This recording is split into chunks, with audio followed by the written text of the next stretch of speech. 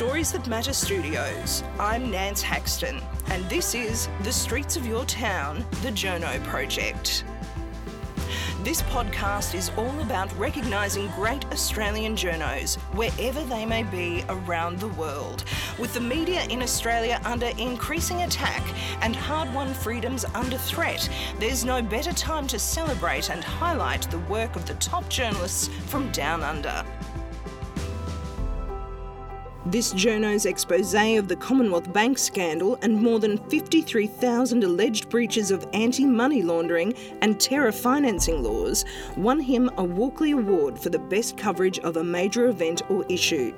But renowned ABC senior business correspondent Peter Ryan proudly tells the Journo Project that he doesn't have a business degree and doesn't need one to keep the big financial players in Australia accountable. Peter Ryan has used the same journalistic rigour for all the roles he has taken in the newsroom over decades, from leading the ABC's US bureau in the 90s through to his business expertise today. Peter Ryan, ABC journalist, senior business correspondent, been around for a while, and just don't call me late for dinner. Peter, here we are in the ABC studios at Ultimo. You've been here for quite a few years now in varying roles in your business specialty. Yeah, look, I joined the ABC back in 1984, and it was a bit of an unexpected career change because I began my career as a tabloid journalist on Sydney's Daily Mirror in the afternoon newspaper wars, and I was a police roundsman, a bit of a foot in the door guy. And one of my mentors, Jack Darmody, who was one of the top crime reporters in Sydney and Melbourne, said to me, "The afternoon newspaper game isn't going to last forever." Oh, he was a bit sage, wasn't he? Yeah, Jack had a few mates that he used to drink with at the ABC at lunchtime, and said they're looking around for good young reporters, and I can set up a meeting with you, and the rest is history. And going back to those days, the Federal News editor Bert Christie and Ian Wolfe gave me a job, and I started at the ABC as a reporter. And it was a big change from News Limited as it was in those days as a police rounds reporter, but I was able to use that as an opportunity to travel around the country in Darwin, ending up in Melbourne, and then being posted to Washington for the ABC, which was, really, as you can imagine, a highlight. Yeah, so was business always a passion for you, or was this a later development? It really wasn't until I moved to Melbourne in the mid-1980s, and in the lead-up to the financial crisis in Victoria, there were a lot of issues on, such as the collapse of the Pyramid Building Society. A number of property-exposed funds were collapsing, and I worked out pretty soon that I understood a bit about the business, but I wanted to absorb information, build new contacts, and also early on, for my own benefit as much as the audience's, be able to articulate and report complex finance issues without sending people to sleep. And that certainly came in. There is a skill to that with business reporting, I think, That's Peter, right. that is underestimated. And as I said, I began as a police reporter and a courts reporter and a political reporter in Macquarie Street here in Sydney, and also later in Canberra. But it wasn't until I joined the ABC that I had that opportunity to really listen to some of the business journalists around me, not so much at the ABC, but some newspaper journalists. And often my advice is, if you want to learn about what you're doing, shut up and listen and absorb like a sponge. And that's what I've done over the years. And I think that in my role at AM in particular, over many years at the ABC and News 24 and the World Today and PM, that I think that being able to look at issues like the global financial crisis, look at what happened just last year with the Banking Royal Commission, all those scandals, what money laundering is all about, being able to communicate that in a digestible and at times, I suppose, entertaining way to a general audience is really important, and increasingly important because more and more people want to understand these complex issues. So, Peter, there's a few things there I think I want to follow up from what you've said. I mean, it sounds like you've almost brought the verve and energy of police police and court reporting to business reporting. Maybe that's a bit of what's missing sometimes. Well, I was musing last year when we were covering the Banking Royal Commission, and I was on the air with AM and in a Q&A on the program, and I said, after 30 years of being a journalist and having been a police rounds reporter, I felt that the Banking Royal Commission was more about being a crime story than it was about being a finance story. And when you look at white collar crime, which there tends to be a bit of a gulf between that and a normal regular crime by criminals, cops and robbers, it is people being robbed, having their bank accounts played with, fees being charged when no service was provided, people who put money into superannuation funds looking for a retirement nest egg and discovering that it's been eaten away by fees or advisor commissions. It is a crime story, and a number of people have lost their jobs. I mean, no one's gone to jail as a result of the Royal Commission.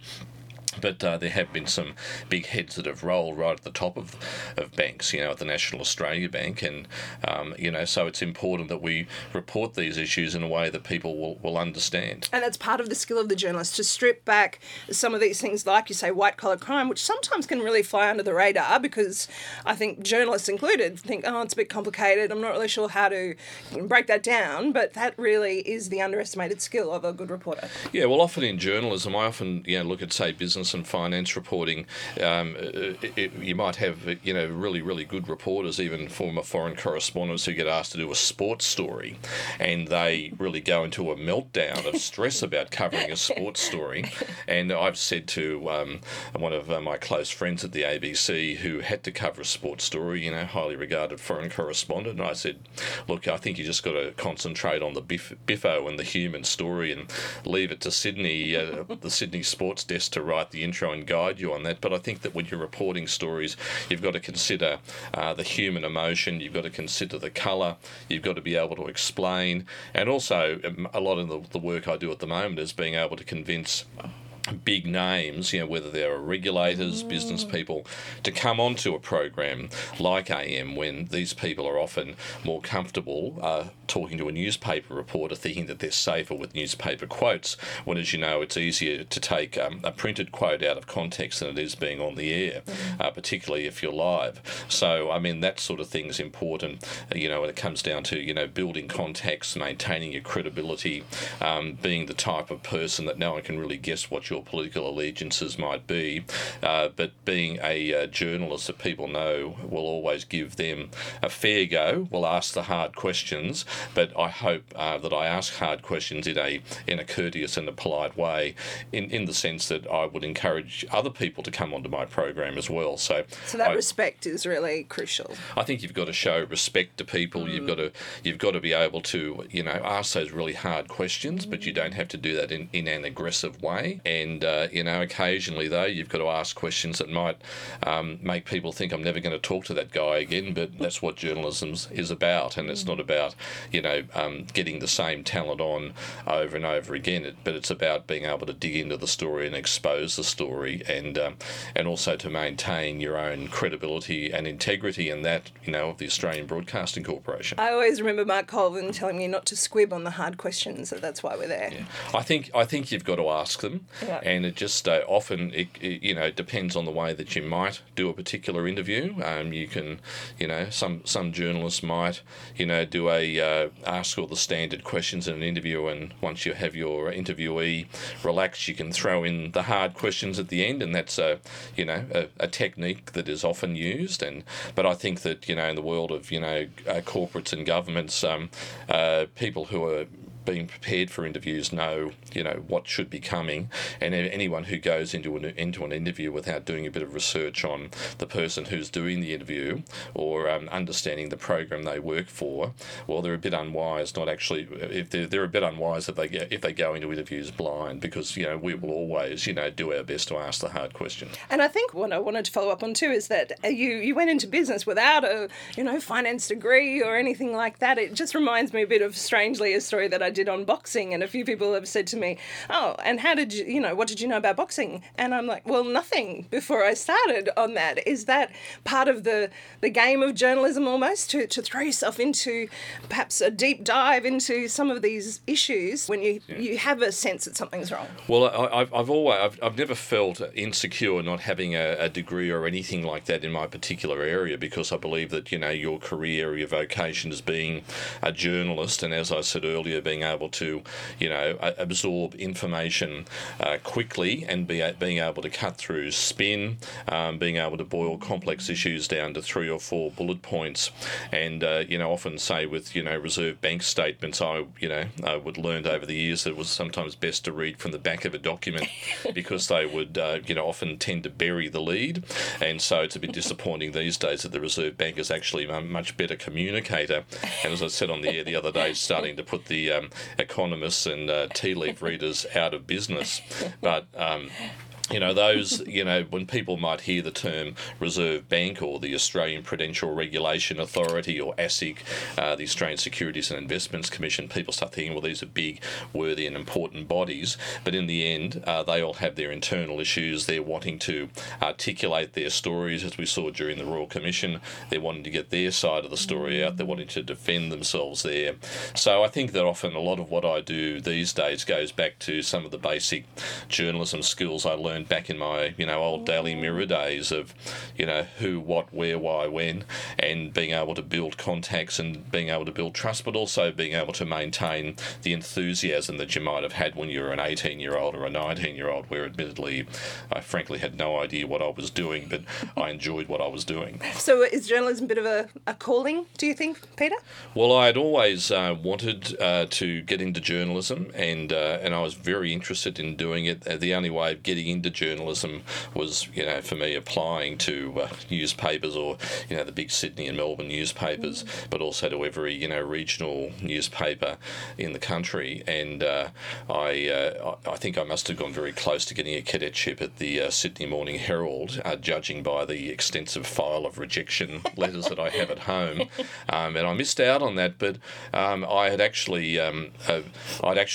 actually about to start a job as a trainee with BHP here in Sydney, and one day when I was at home, my father took a phone call, and it was from News Limited, and I'd applied to News Limited for a job, and they came back and said, well, we've got a job as a copy boy.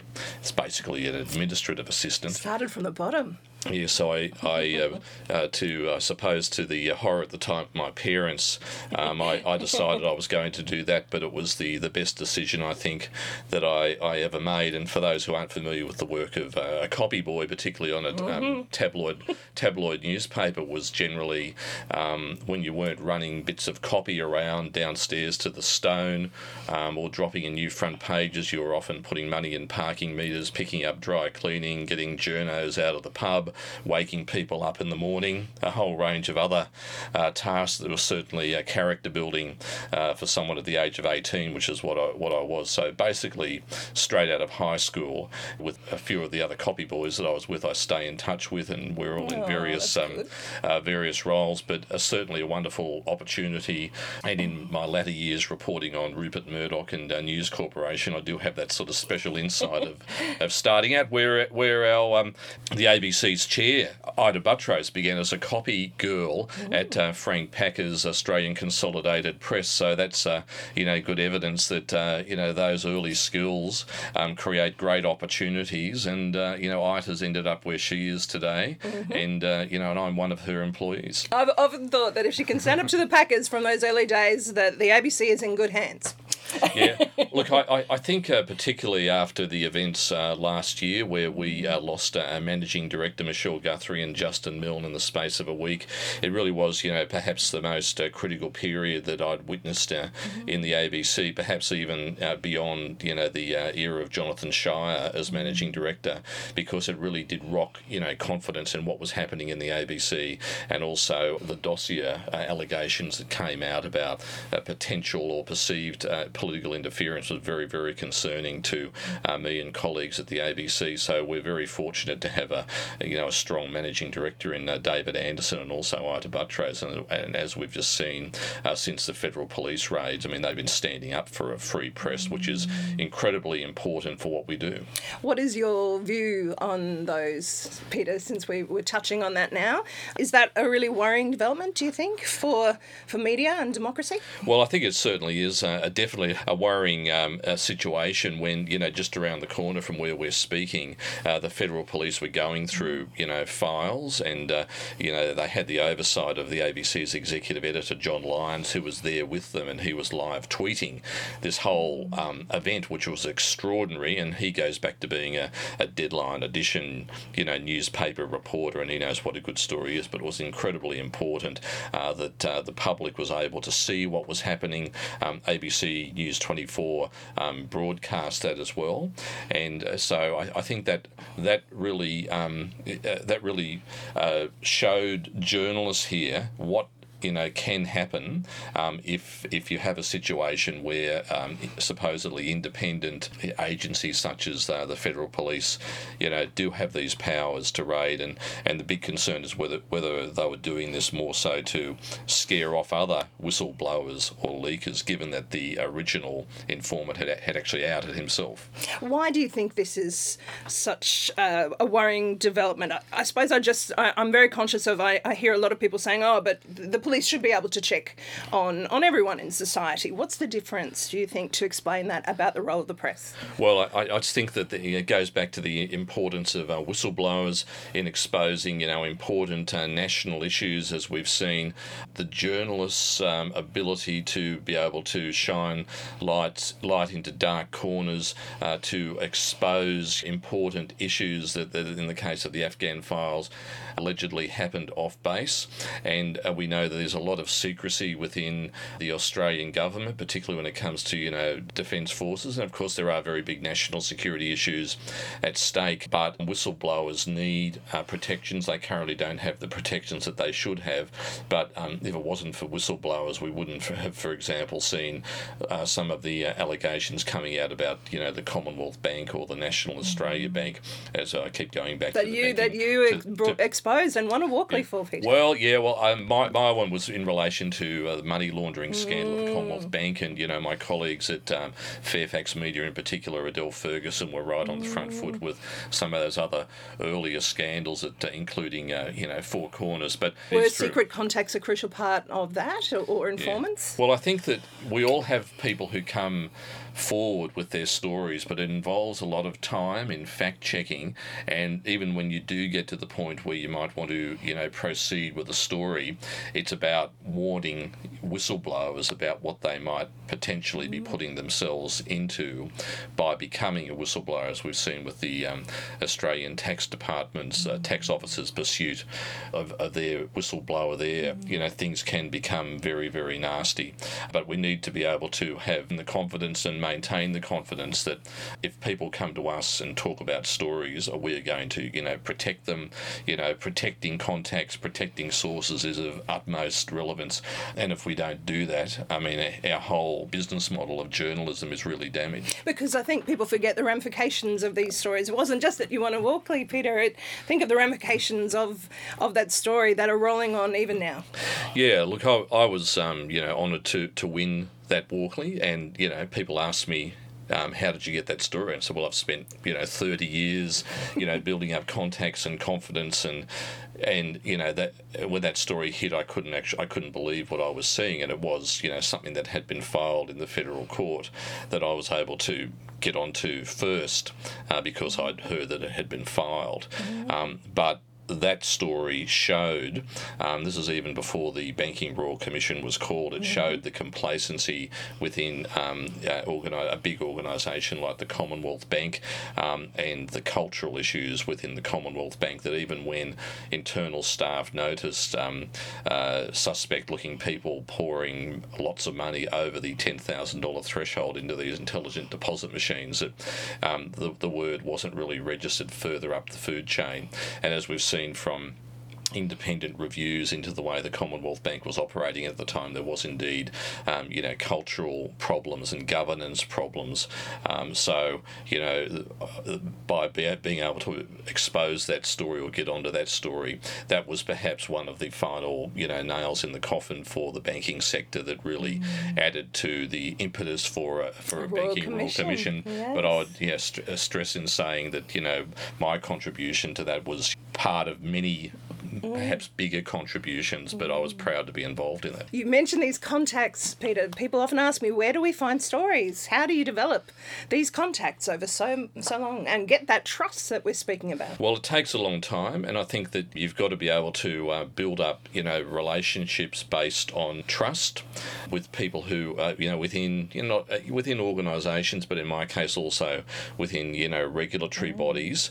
And it's a difficult line. It's a fine line between having contacts who may also perhaps sometimes be your friends in different ways, but the only way I could explain it is that I always send the message that I don't want preferential treatment. I'm always going to be asking hard questions, but I think it all comes down to trust and reputation, but also simply because you may have contacts doesn't mean that you're just going to be running anything. You're always going to be questioning issues. You don't want to be drinking the Kool-Aid on stories, as often we see on stories that big organisations might put out. A big one the other day was from Uber saying, we maybe within 4 years have drones flying people around Melbourne, and everyone got very excited about it. And you think, well, surely the regulation of this is going to take at least 4 years when you can't even get traffic on the ground operating properly. So you've got to be, careful with that, but it does take a long time. I know that going back to my early police rounds days, and this is going back to Sydney in the early 1980s when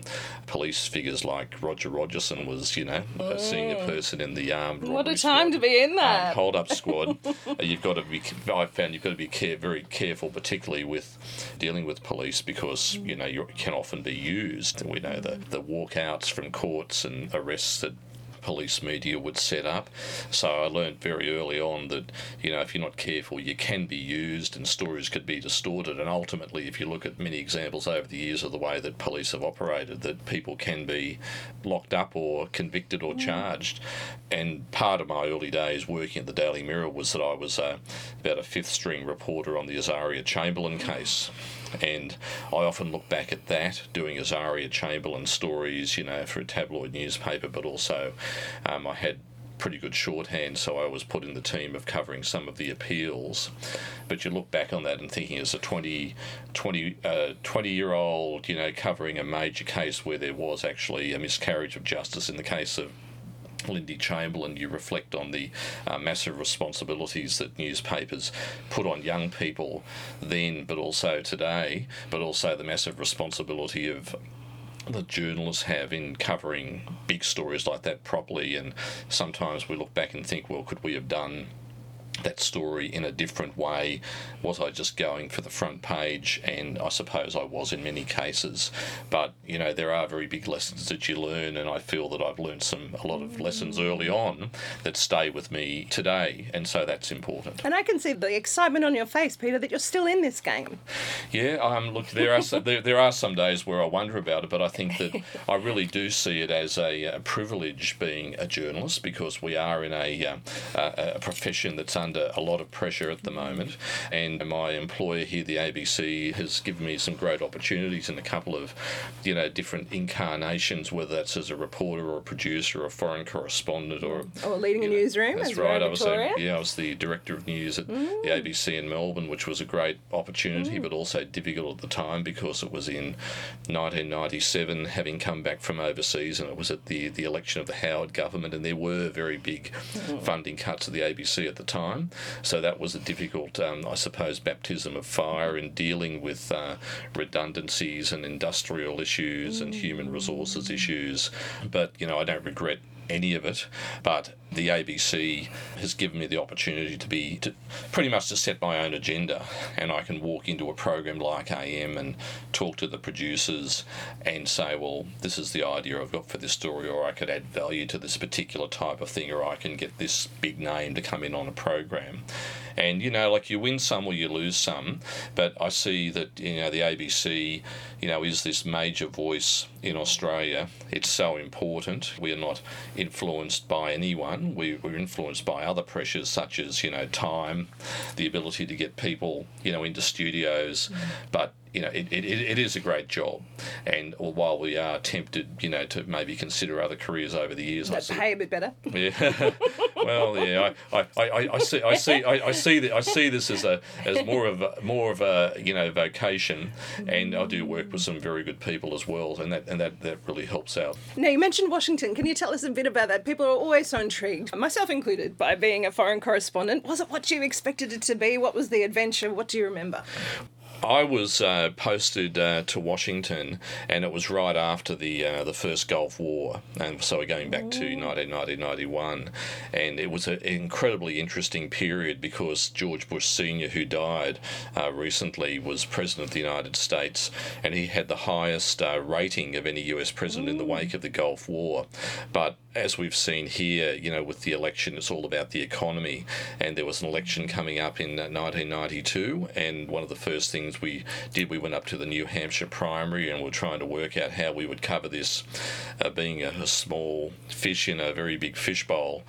And there was this outside candidate, and I thought, well, we'll just let our network affiliates, we'll get the material on the really big events, and we'll go to this event that Bill Clinton's putting on, this guy, the governor of Arkansas, and we went there, and we were the only people to turn up at it.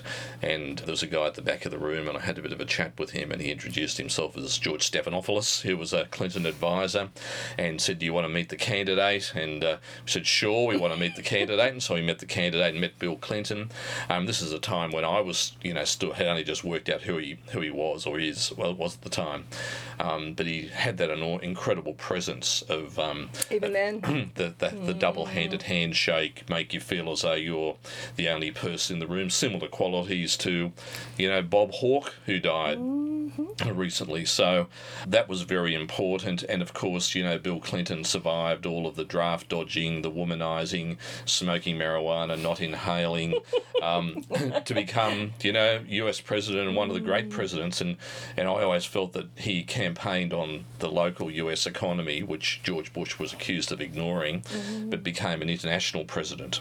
And so that was an incredible period. Incredible time to be there. An incredible period to be there, but also in social upheaval. I mean, one of the early stories was, the Los Angeles riots in 1992, which was, incredibly, dangerous. But, that was all about, you were learning very quickly about that, if you thought that there was no racism in the United States, you were being very naive. And then later on, O.J. Simpson case, which was very big, and of course, towards the end of my posting, the Oklahoma City bombing. So it was a big responsibility being there in Washington. Was able to stay there a few more years than normal posting, which was great as well.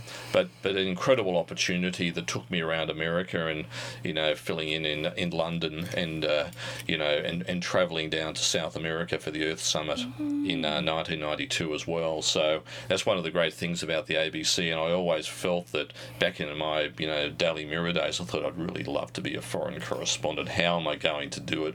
Then you get into the ABC, how are you going to do it? The path to getting there, and anyone who's got a post overseas will always tell you, particularly if you haven't done it before, that there's a lot of uncertainty about sending new people. But often when you do send new people, and I'm sure that Zoe Daniel would tell the same story, that once you get there and you fire and you realise this is what you've wanted, and you better not screw it up as well. So, it's a great opportunity, and I think Australians are fortunate that Australia maintains a very strong network of foreign correspondents through the ABC. It sounds like you really followed your gut feeling, whether that was here or in Washington or wherever you are. Is that a crucial part of being a reporter and finding these big stories? Well, I think you've also got to be, persistent, and, my mother's reminded me a few times that, I'm a very persistent person, and I didn't want to give up, but early on I was. It was has always been very difficult to get into journalism, and a few of the people I started out with had family connections, so it was a bit easier for them. But I always felt that you just had to work much harder and show that you had potential, and I think also the beginnings that I had early at News Limited and early at the ABC was very I guess a egalitarian place to work at.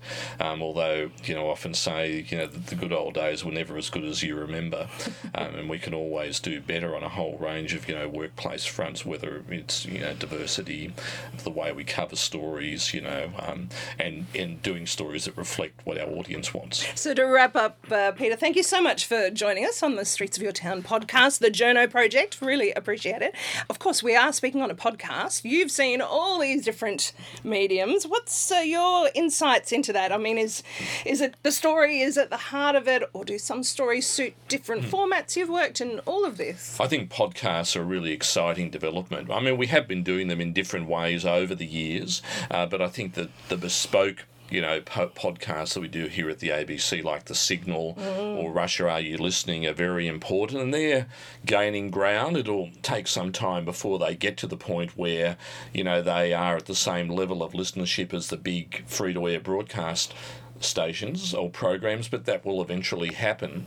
But I liken what's happening with podcasts and changes in free-to-air media as I found with newspapers, that afternoon newspapers, they weren't always going to be there. They were gradually going to fade away. The platforms might change, but what's most important is the quality of the journalism and maintaining that. So I believe that being on free-to-air radio on a big program like AM, which has a million plus audience in the world today, and PM, for example, they have an incredibly big reach, but more and more people are, using that time shifting ability to listen to either individual stories or listen to the programs in their cars, and it's more about convenience. But we know that there are people out there driving around in cars, trucks, buses, listening to free to air, and we have to really keep concentrating on that. Thank you so much, Peter. I really appreciate it. It's a pleasure.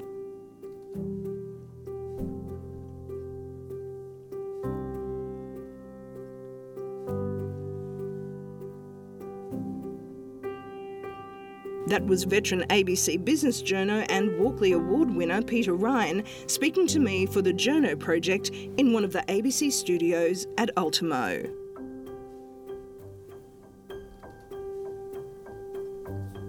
Streets of Your Town is produced by Nance Haxton, aka The Wandering Journo, with production assistance from Michael Adams. That's it for this episode. I'm Nance Haxton. Stay up to date with the latest episode of Streets of Your Town by subscribing on your podcast app, on iTunes or SoundCloud. See you next time.